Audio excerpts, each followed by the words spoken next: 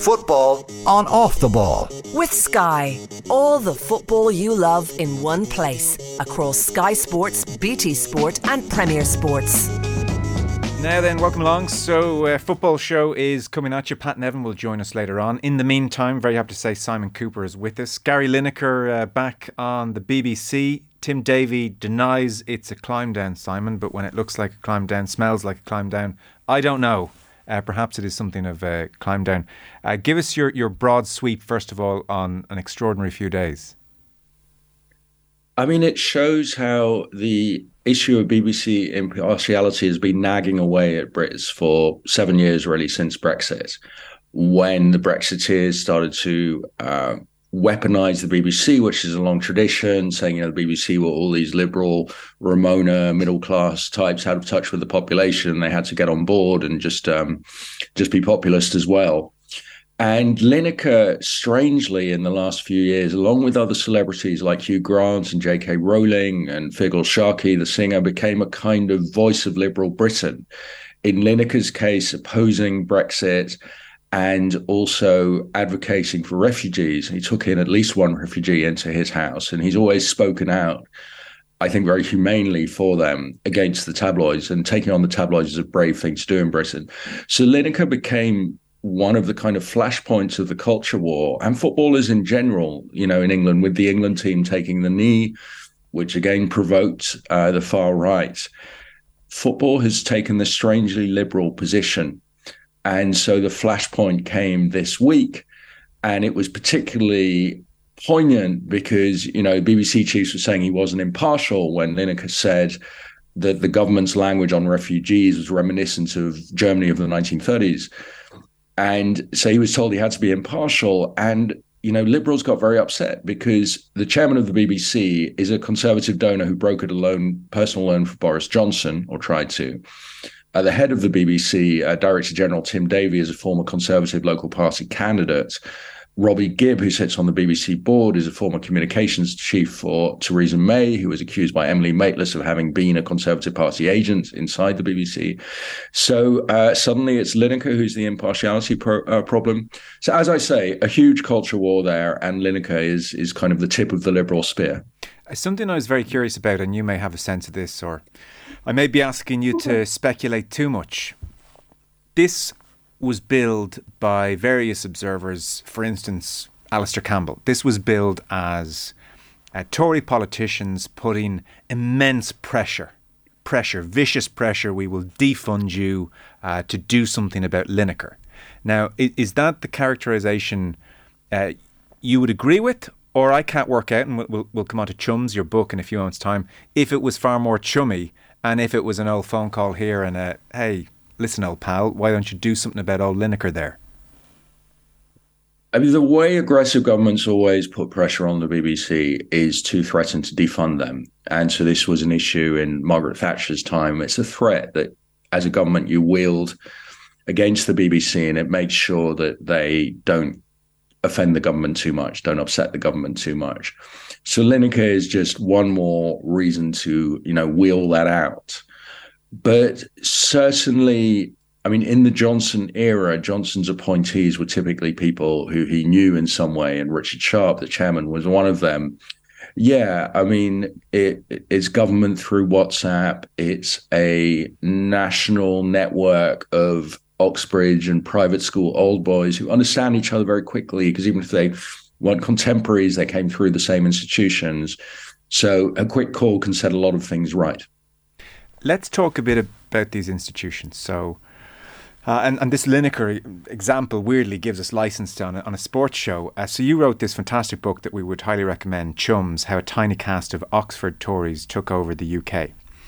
And you yourself went to Oxford, so you have intrinsic understanding of the place. As an aside, I was watching, when I knew I was going to be talking to you, there's a very good series, Fleischman Has a Problem. It's a drama series on Disney at the moment. And so Fleischman, going through a divorce, is a doctor on the Upper East Side earning $300,000 a year.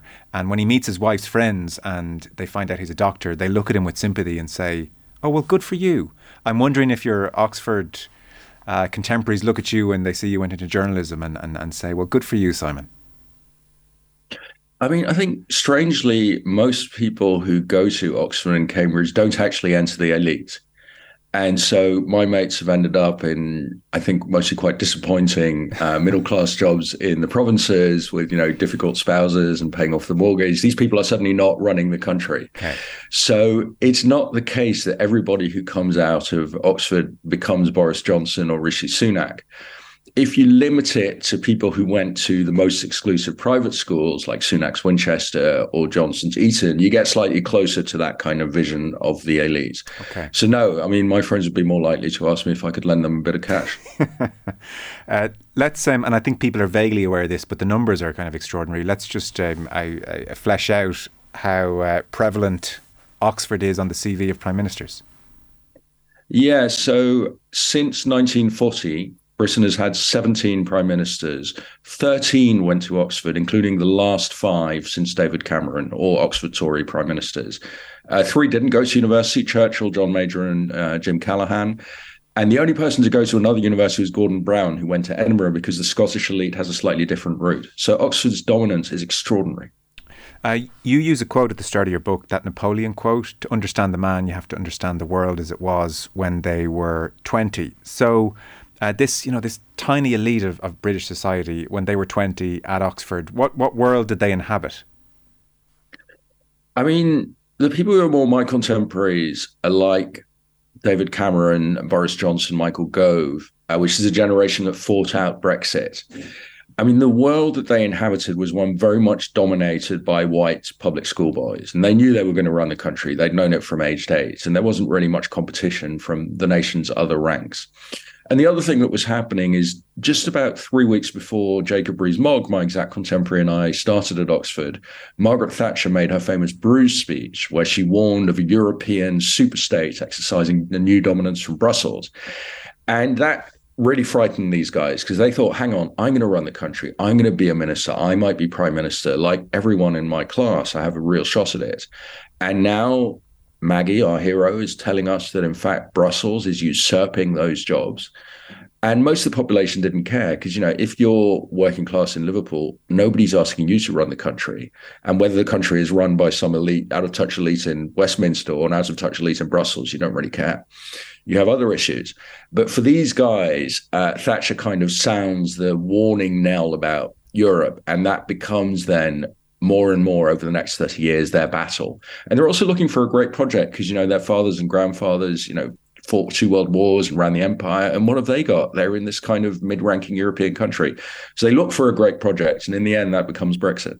And am I right in saying that around the time Major, and I didn't realise he hadn't gone to university. That's quite interesting. But around the time Major's signing the Maastricht Treaty, almost, and this is in your book, and it's very much your theory, not mine, but it's fascinating. Around the time Major's signing the Maastricht Treaty, like the beginnings, like the real beginnings in an Oxford coffee shop of Brexit are beginning maybe to bubble.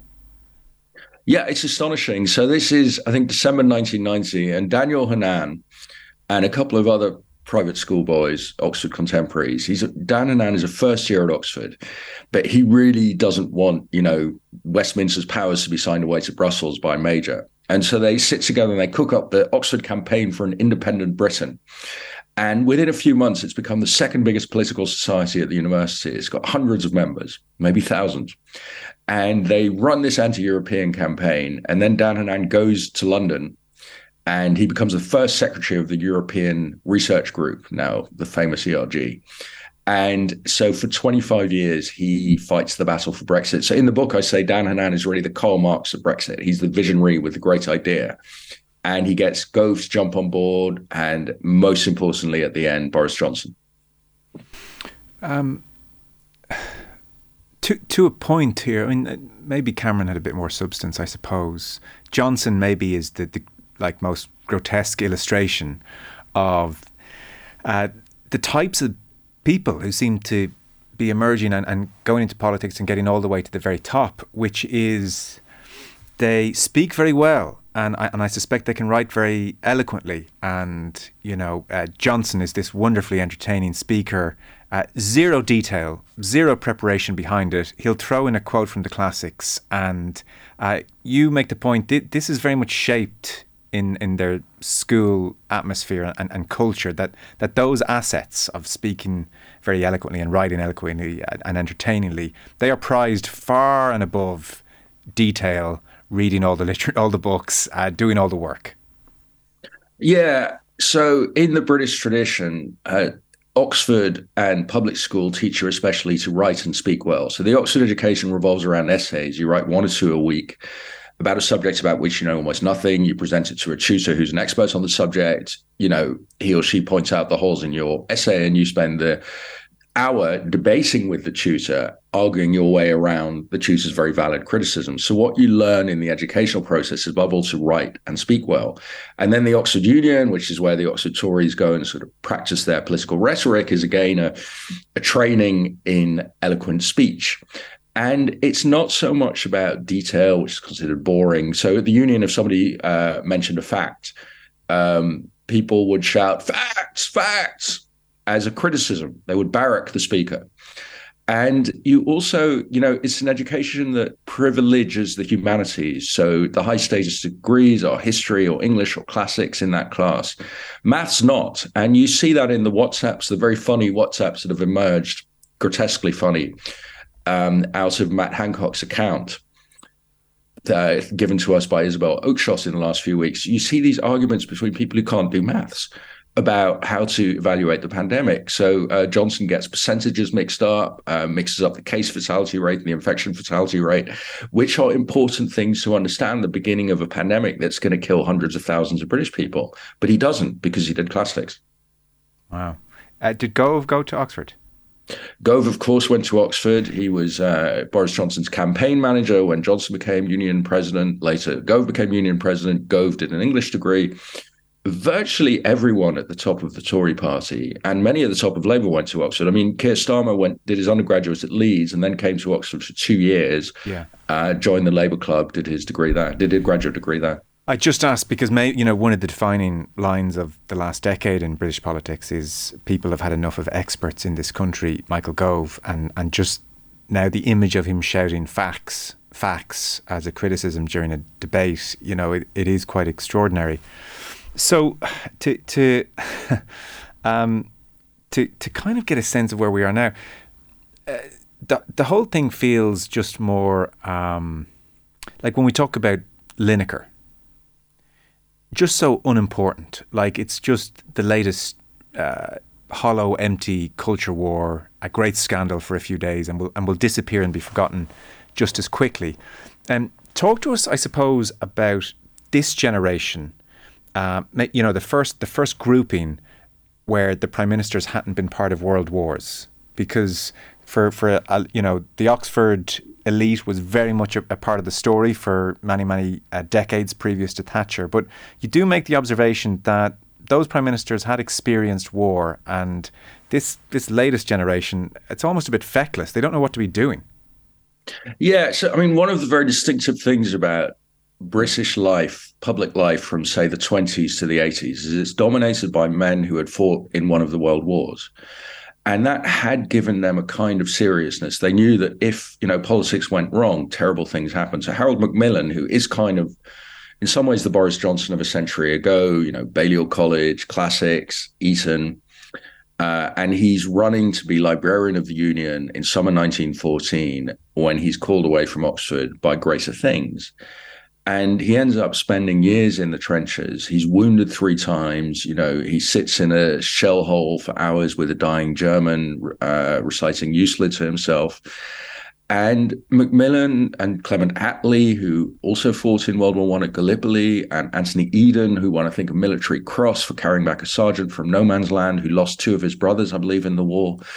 These men, they came from the same backgrounds as Johnson and Cameron, but they acquired a kind of seriousness. And they also had, for the first time in their lives, a very intimate contact with the working classes, because these, private school officers became lieutenants and captains.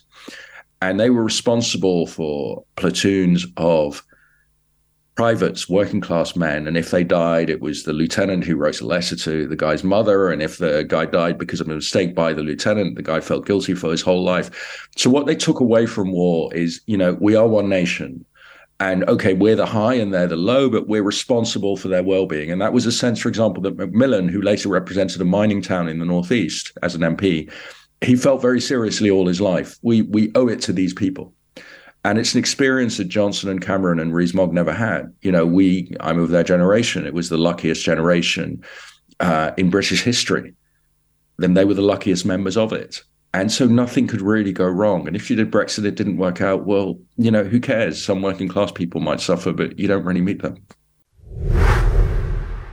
The Koigig Pod. For me, it's difficult because if Chelsea aren't playing well or they need something to get someone to get them out of it, I don't think they have it. So I think they're in a difficult place. Subscribe to the feed in the OTB Sports app now. With this Lineker situation, it's hard to tell, but the polling would suggest the majority of the country just about are in his corner. I saw a poll in the Telegraph which had support for Lineker at about 52%, and support for, I suppose, BBC/Tory pressure at maybe 25%, and then a quotient who didn't know. So that's healthy-ish, and that's my kind of anecdotal feeling on the level of support for Lineker. Which is why the BBC crumbled as well. Yes, correct. So why do they keep voting in these lads to government?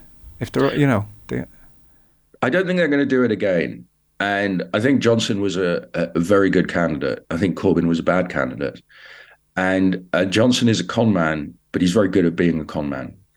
And now that he's been in governments and people see that he's not interested in government and he has no morals and scruples, I don't think they want him back. But he's a brilliant election winner, or he was until 2019. And, a lot of Brexit was a great story because it was a dream. Remain was a reality. Things aren't great, but, it could be worse. Yeah. And that's not a great story to tell. Yeah. Brexit was any fantasy you wanted, any grievance you had, you could attach to Brexit. So I think that they've run their course. I think you can con people for a long time, but after 12 years, you're done.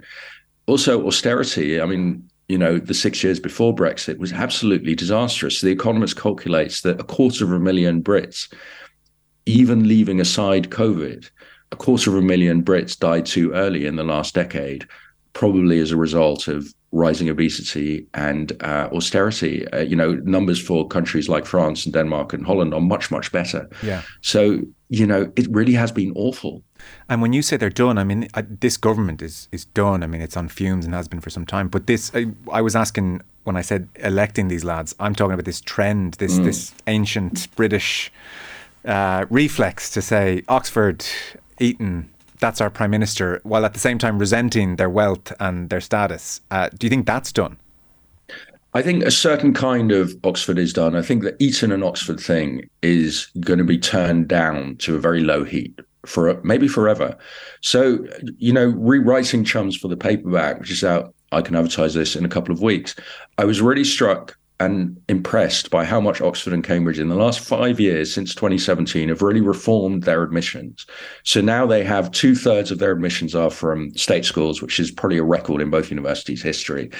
And more than that, they're reaching out in a way that surprised me to find truly disadvantaged, bright people and bring them in. And so the grumble among private school parents is it's impossible to get into Oxford from private schools anymore. That's not true. Still, Oxbridge takes 1/3 from private schools, their British intake, which is way above, the 10% or so of kids who can finish school or private school. But it is a lot harder. And, one tutor at Oxford said to me, he said, there is no way a Boris Johnson would get in now. Somebody with a kind of silver tongue who hadn't done the homework doesn't really happen anymore. Oh, interesting. So I'm very struck. So I think Oxford is going to continue to produce the elite. But remember, of those 13 prime ministers, a lot of them were from quite ordinary backgrounds. Ted Heath, Margaret Thatcher, Harold Wilson, they're among that. And so I think Oxford is going to reach out and try to find more of that kind of person, if you like. Okay. Because it was always kind of surprising when you seem to get a glimpse of the lifestyle of these various prime ministers, that there was a lot of partying and hanging out with pigs and not much studying going on. And I thought, well, is this not like the university that's produced all sorts of Nobel Prize winners and done amazing things? How are these lads passing the exams was almost a routine question. I mean, at Oxford in the 80s and 90s, you could work if you wanted to. That was fine. And some people really wanted to, like, I know Stephen Hawking. But if you didn't want to work, like Boris Johnson, you didn't have to. Right. It was totally your own choice. Okay. What's your sense of how they interact with sport and football, Simon? I mean, like in this country, in every country, sport is manipulated for political gain. The Tories over the last couple of years, between the taking of the knee and to an extent, I know this is BBC that we're talking about, so I don't want to conflate too much, but to an extent, this Lineker situation, they seem to, every time they go near football, come out badly burned or misreading the room.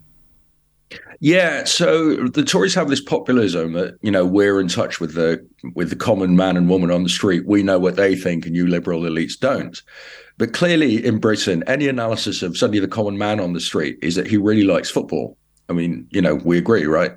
And when the Tories touch football, they tend to be very bad at it because almost none of them have ever had any experience of it because they didn't play football decent.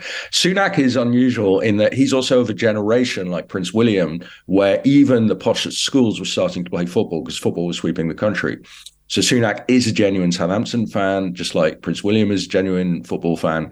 So sort of the early 40s and younger, some of those people do have an understanding of football, although probably not of the common Britain. So yeah, for now, football keeps blowing up in their faces. I mean, one of the things I've taken away from this Lineker spat is that British football has a kind of ethic now, which it's very greedy. Anyone's money is welcome and we'll eat it up, whether it's Saudi or Qatari or American, no problem. But it's also got this kind of non-racial or anti-racist multiculturalism wrapped into it because, about 40% of players in the Premier League are black, in the England team as well. And if you work in that industry, even if you're white, a lot of your colleagues are black. And that kind of tends to induce a tolerance. And so football people tend to be, I think, on the whole, quite genuinely anti-racist now. And Lineker is unusual in that he was always a forthright liberal. But I think his support for refugees, you saw it also with the players who didn't want to speak to Match of the Day when it seemed that Match of the Day would still be broadcast. They didn't want to speak to Match of the Day. They were showing solidarity with Lineker. So I think among the players, those views are quite strong as well, on average. Yes, and actually that point extends to the taking of the knee at the Euros and Priti Patel and Tyrone Mings getting into a massive Twitter bust up and he was saying, I think the Tories realised they were out of step quite late on when they saw the applause for the taking of the knee at that championships, and Patel tried to support it and Mings beautifully shot her down on Twitter. I don't know the exact wording, but effectively he was saying you can't fan the flames of what we're protesting against and now suddenly circle around and think that we're great and put on the England shirt. And again, it was the Tories misjudging that whole area. Yeah, and I mean, a white man like Gareth Southgate, who, if he'd have worked in another industry, might not have had much contact with black people. Yeah. I mean, he's talked about how he came to understand the position of black people in British life from, contact with friends and colleagues in dressing rooms over the years, and how that helped open his eyes and turn him into a kind of multicultural liberal that maybe he wasn't from the start. And I think that's a very common and healthy experience in football that you'd wish that people in other fields had as well. I wouldn't say that I had extraordinary sympathy for the BBC and their impartiality, but I did understand the sense that, well, Lineker had tweeted a strong political view against the government, and a lot of the support for him was because most people thought, well, he's a voice of empathetic reason. But, if he'd been tweeting strongly in favour of it, and, they should actually have made that wave machine that Priti Patel was talking about a few years ago and really, send those dinghies flying, then a lot more people would have said, oh, well, hang on here, you can't be tweeting this if you're part of the BBC. People liked the opinion, but there is very much the kernel of a point of principle there for the BBC as well at the same time. Where are you on that issue? Well, look, I would be in favour of very strict impartiality guidelines that I would understand strict impartiality guidelines that said presenters shouldn't speak out about politics. If you're paid by the BBC, you don't speak politics. However, in past years, when Alan Sugar said vote Tory while presenting The Apprentice, which had bigger viewing figures than Match of the Day, when Jeremy Clarkson said that the strikers should be shot when people on strike, public sector workers should be shot in front of their families, also presenting a BBC programme, that was allowed. So you get the sense with Lineker being shut down is that the people at the top of the BBC are the people who run the place are predominantly Conservatives.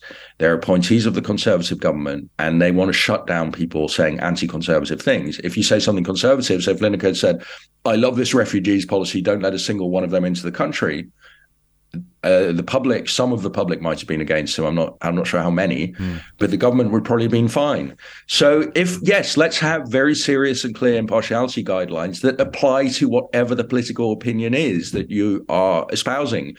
And for example, the BBC chairman should not be a donor to a political party or a mate of the prime minister's.